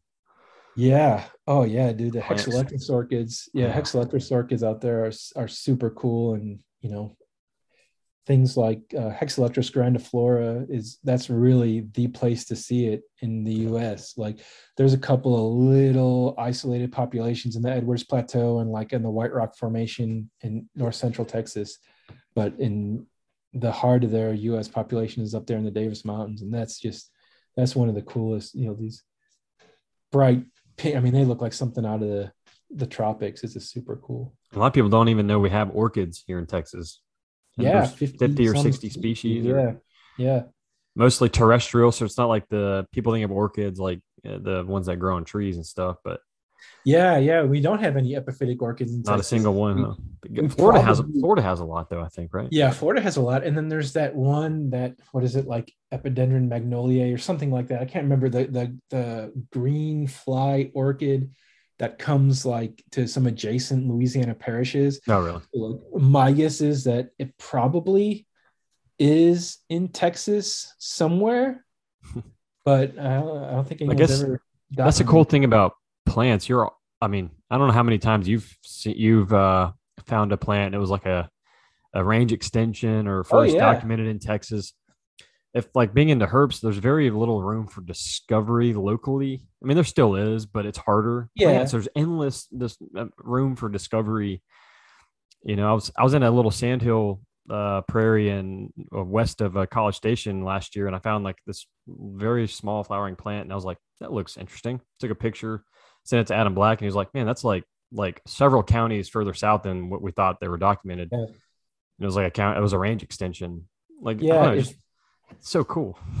If you wanna make your mark in that kind of thing, plants Yeah. are the way to do it for sure. Yeah.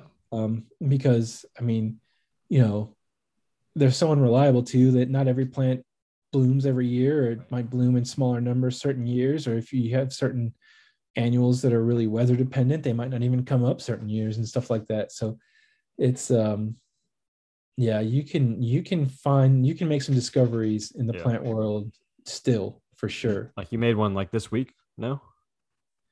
Um, Suspected some plant that was suspected to be here and you went and found it or something. I can't remember what it was. Violet, maybe. Oh I think yeah. it Oh, was so violet. that was yeah.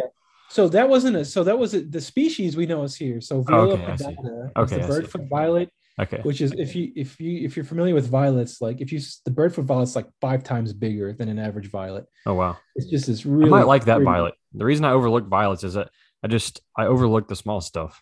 Oh no, Like the this one bladderwort definitely. and the sundews the other day. Yeah, yeah. Just This don't pay one attention to the small obscure stuff as much like I should. this one would definitely catch your Yeah. attention. But yeah, so that there's two varieties. Well, there's a lot of different variety in the color, but most of them are just one color. It's kind of like a bluish purple lilac type color. But there's this other really striking one that's got the top two petals are this deep velvety purple, and then the bottom petals are this kind of bluish Right. purple, like real light Really good purple. contrast. And I've seen it in books. I've seen it in other states. I've seen it in Shenandoah National Park and all that. And Joe, I just talked to Joe after I found it, Joe Liggio, who wrote The Wild Orchids of Texas.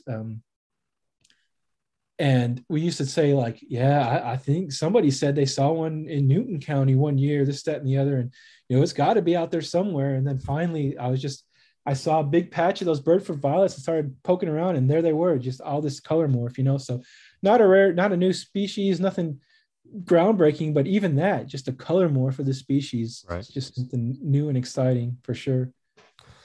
All right. Well, let's get into the end zone here. Yeah. What are some like I don't know, future aspirations? Just keep doing your thing, traveling and documenting biodiversity and sharing stories. I guess. Yeah. I'd like, so I have book aspirations, and Yeah. there's Yeah. I a was gonna couple of ask you. projects I'm working on actually, but they just seem like they're taking a while to get Yeah. going. But I've been doing more Life gets in the articles.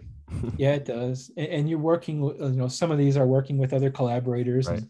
And, I mean, everybody is very busy. Most of us have other full-time jobs that take it up. But, I had 3 articles picked up by Texas Wildlife Magazine this year, and trying to make a bit more of an effort to actually put myself out there. I mean, every year I get people, I mean, every week I get people asking me if they could use my photo for this, or if I could help with that. And, That's so good. Like when you're just used to just be on Facebook and Flickr, I'm always like, so few people get to see Matt's work, and it's so frustrating. And when you finally got yeah, Instagram, so you get more and more people now, which is great. yeah, But now Instagram's the writing way the to do it. articles is also great. Yeah. Yeah, my Instagram has its own frustrations and It stuff does, that but I don't need to get into overall, here. it has a higher reach than It is no Flickr. doubt the best platform for exposure, Right. no doubt. And that's not a vanity thing. It's a the more people seeing like your stuff, the better. Because like the way you're able to capture, I'm not stroking your ego, just the way you capture biodiversity and write about it, it's inspiring. Like it's just so critical that more people are exposed to this sort of information. Yeah, well, man, and I'm really happy to hear you say that, Yeah, because I mean that's what I want to do. You know what I yeah, mean? yeah, That's why I do it. yeah. And it's When I fun, get it's fun too. But I mean it's an outlet for me, like no doubt. yeah, Like both, it's therapeutic writing right, and photography. It's all very therapeutic, but at the same time, like I put that much time and effort and put it out there just in the hope. It's like casting a line in the hopes that I'll hook somebody on this right. species, or I'll hook somebody on this region or this concept or whatever, and spark something in them where they want to learn more, and they want to, who knows where they can take it. Like you, man. I You mean, got me hooked on plants, and that helped me in my career. no Like doubt, dude. And I've that's what been got me so a job impressed. is my plant background.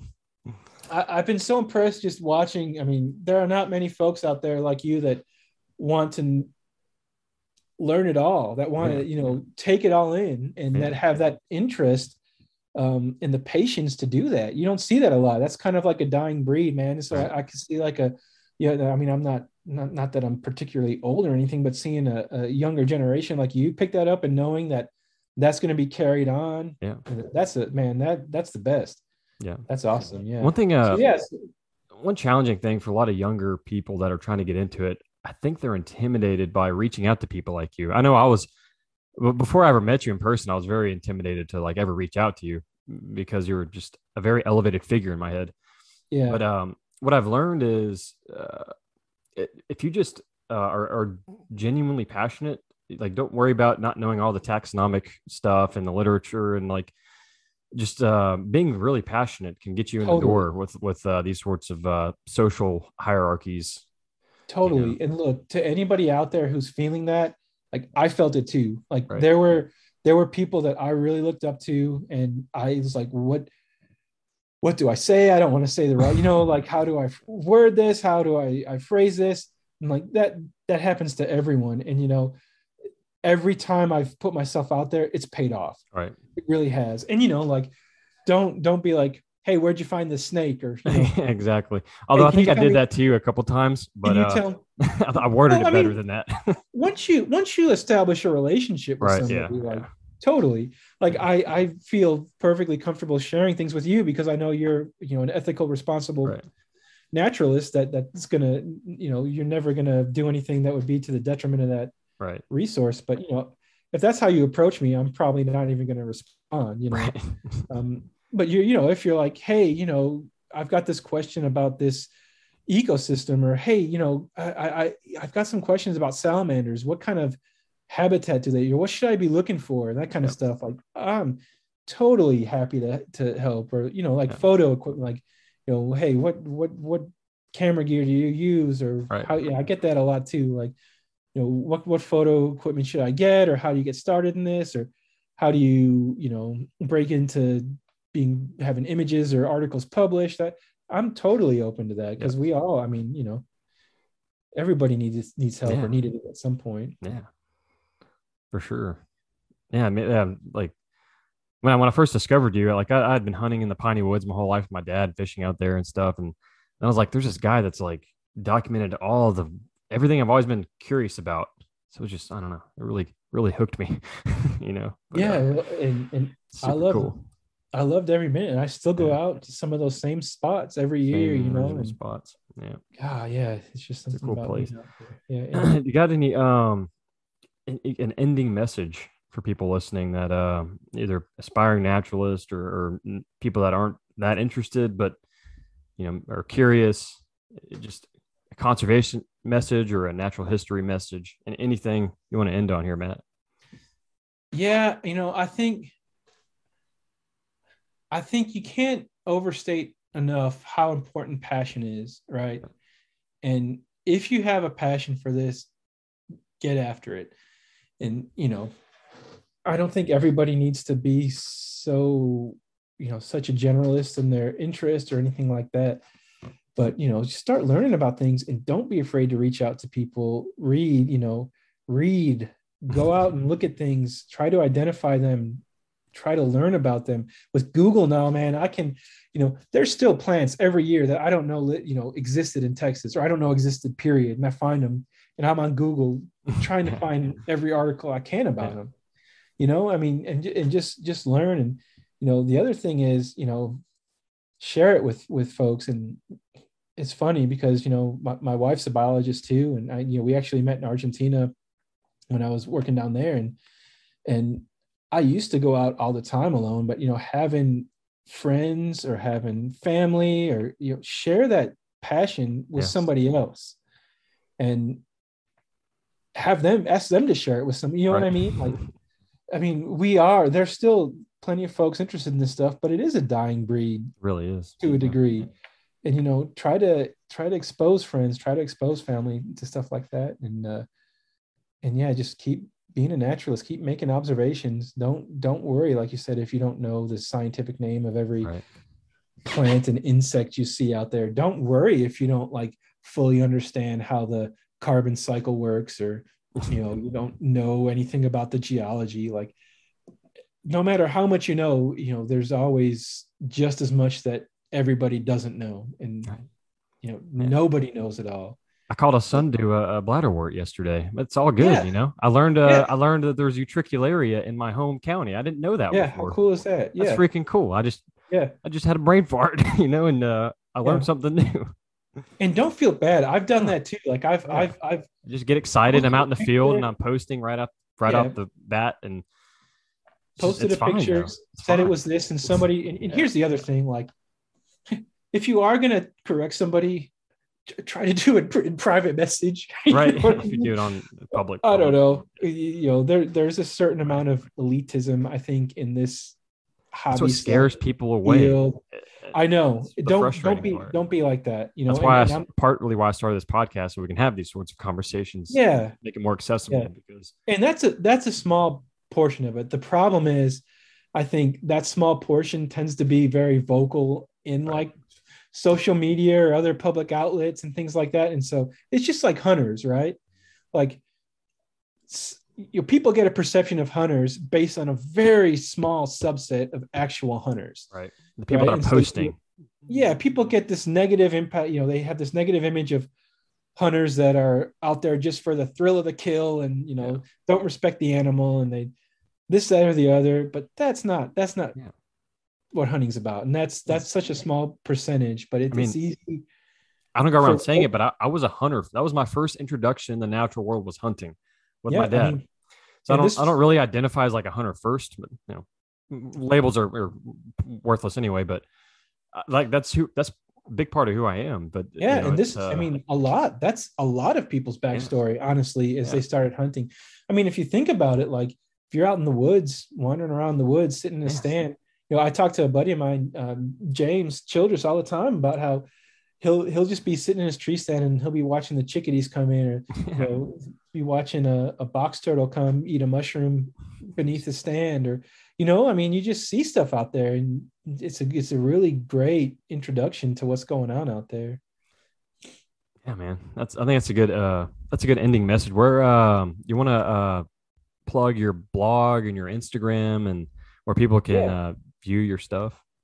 Yeah, I'm Instagram's at Naturalist Journey, and then I have a blog which I'm very I've been neglecting a little bit, but mattbuckinghamphotography.com, and there's there's over 100 entries there, just various natural history related topics.